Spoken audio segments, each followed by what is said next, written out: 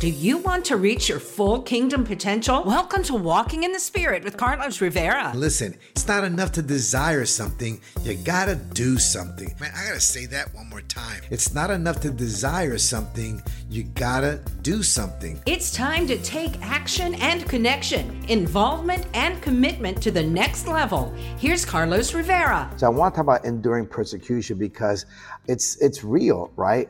Right now, I believe that being a Christian may not make you the most popular person around because of what we stand for. We stand for the truth.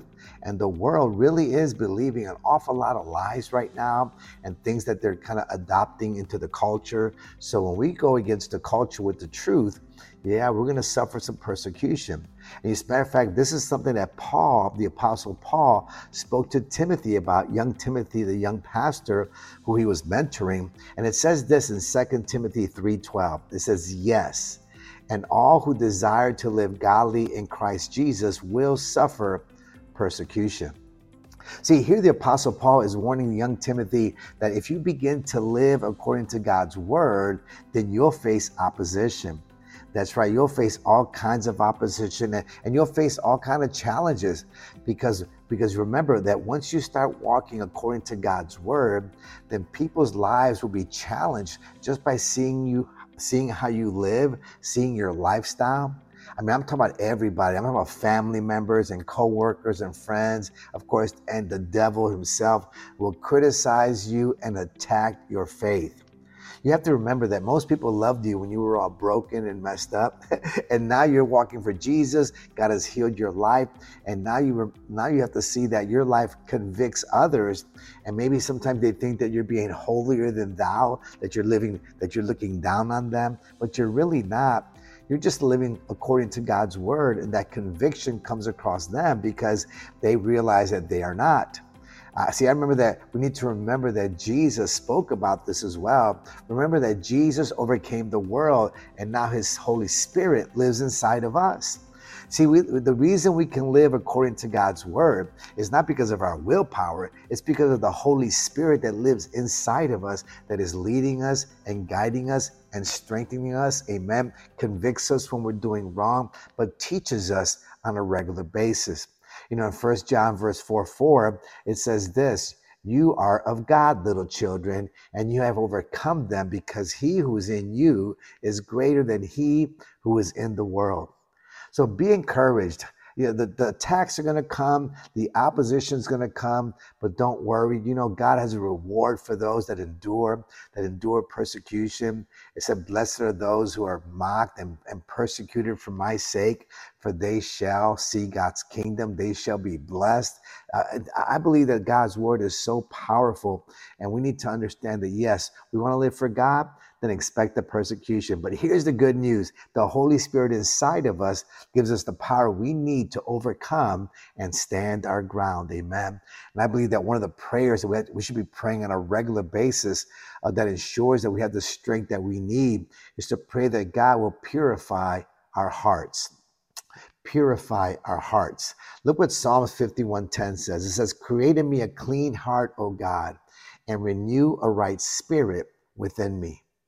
You see, in times of great distress, it's very easy to allow our minds and hearts to drift away from God. See, we need to stay close to God and ask God to purify our hearts and keep our hearts clean because there's so many things that are trying to contaminate us. The enemy always attacks us at our weakest moments, which can lead us to compromise and maybe even hidden sin.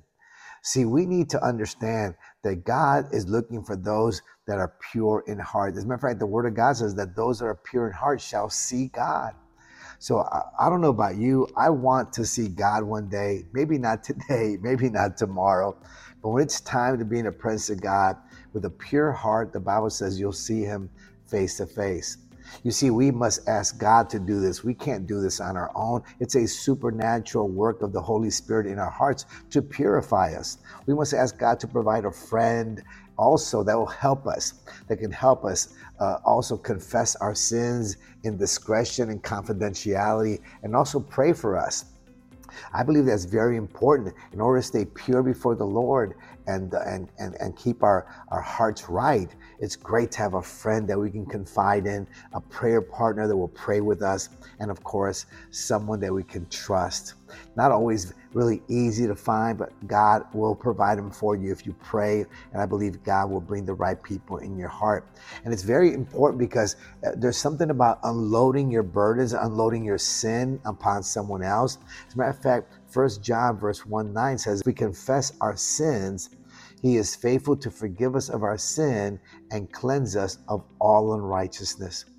Very important that we're able to confess our sins to Him, but also confess our sins one to another. In James 5:16, God's word is clear when it says, confess your sins one to another, pray for one another. Amen. It says that you may be healed. See, this is so powerful. The healing that comes in our lives when we're able to confess our sins to someone, we're able to unload our burdens and maybe the difficult things we've gone through, even the hurts. There's something about confessing our hurts to someone and just understanding that they're going to pray for us and believe God for total healing and recovery. And when we do that, man, God does amazing things in our life.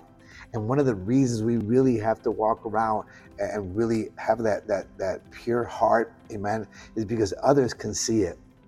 And one of the things God has called us to do is to make us disciple makers. It's one thing to become a disciple and to follow God, but we also have to go the next step. The next step of becoming a disciple is becoming a disciple maker. In Matthew chapter 28, verse 19, it says, go therefore and make disciples of all the nations. See, God requires us not just to follow Him, but also to teach others how to follow Him as well. And when we do that, we're able to expand God's kingdom. We're able to multiply, like His word says, to be fruitful and multiply, because every one of us is called to duplicate ourselves in someone else, to teach someone what God has done in our lives, but teach them how they can also bring the Lord into their hearts and into their minds and change their lives as well and walk accordingly to God's word. You see, the world is being shaken right now, and the sense of desperation is increasing as time goes on. As we look around right now, everything seems to be off kilter. It seems like the world really is hurting right now. That means we have an opportunity as men and women of God to bring hope to a dying world. And many people individually are feeling hopeless. See, people have lots of questions. So we know that a personal relationship with Jesus Christ is the answer.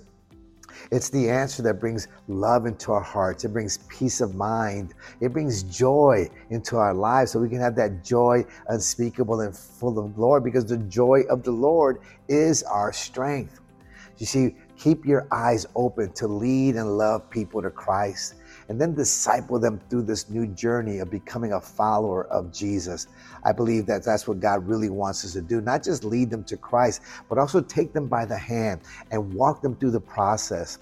Listen, step into their lives. Jesus did it all the time in the Bible. You'll see that these 12 disciples, not only did He teach them, but He lived with them. He ate with them. He celebrated with them. And it was so amazing, because I'm sure that many times after these great days where these great miracles would happen, they would sit around the table, break bread, and Jesus would begin to share and teach them exactly what was happening. That was so powerful. See, I know that God will use you and I when we pray. Father, bring someone into my life. Bring someone that I can mentor, that I can disciple, that I can pour myself into, so they can also learn to be a man of God, a woman of God, and then be able to do the same thing for somebody else. I think that's the ultimate calling that you and I have. Every single one of us, as part of our spiritual growth, to be able to multiply. In John 13:35, it says this, by this all will know that you are my disciples, if you have love one for another. That's the mark of a disciple. It's not necessarily about all the knowledge you have and all the things that you know about the Word of God or God Himself. It's about the love. See, to be a disciple maker is to love people. That's what Jesus is saying. You'll know who my disciples are by the love they have one for another. So if you love God and you love people, you qualify to be a disciple maker. Don't shrink back from that responsibility. Pray that God would bring you someone, and God will do it. Go out and be proactive. You can meet somebody in church. You can meet somebody else, anywhere, really. Bring them to church, lead them to Christ, and then handhold them and walk them through the process. And I believe God will reward you and bless you. The Bible says, a wise man is the one who brings souls to Christ. That's right. A wise man wins souls for Jesus. That means that's the wisest and the best thing you could ever do. Is the most profound act of your faith is to bring somebody else to Christ, because then the repercussion, right? The results of that are just going to be a generation after generation of people serving God. And because you started it, because you led them to Jesus and you made them disciples, then God's going to reward you for what you've done. So listen, I hope and pray that you were blessed by today's gathering, by today's message. And if you were, man, listen, I don't ask for a whole lot. Smash the share button, man. Get the word out. We need to be disciple makers. We need to be men and women of God who know how to endure the challenges of this world, to endure the persecution of following Jesus. They walk with a pure heart, man, with a heart that's pure before the Lord, so that we can start making disciples of people around us, making disciples of folks that we work with, our family members first, our spouses, and then everyone else, our children. Make disciples there, and then start from there. And I believe God will bless you amazingly. Amen. Walking in the Spirit with Carlos Rivera. Don't forget to share this podcast. Let us know how God is working in your life and how we can pray for you. If you wonder about it, wander around it, worry about it, join us for fresh inspiration and motivation from the Word of God, with new episodes available every Friday. Connect with Carlos at carlosmrivera.com.